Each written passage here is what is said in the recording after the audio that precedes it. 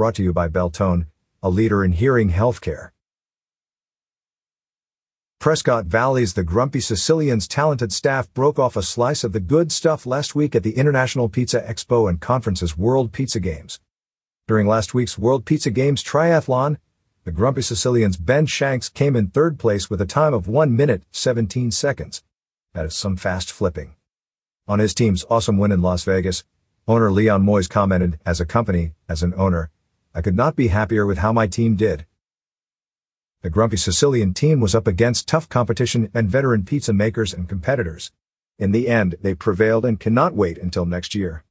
What are the World Pizza Games?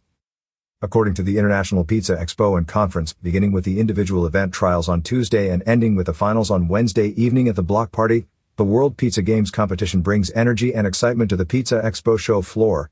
The best pizzaiolo is crowned in each division of the 5 divisions: freestyle acrobatic dough tossing, fastest dough, largest dough stretch, fastest pizza box folding, pizza triathlon, and the brand new tandem team competition. For more information on one of Prescott Valley's best Italian restaurants, check out Prescott Valley's newest Italian restaurant, the Grumpy Sicilian, open now. Catch up with more local news stories on signalsaz.com.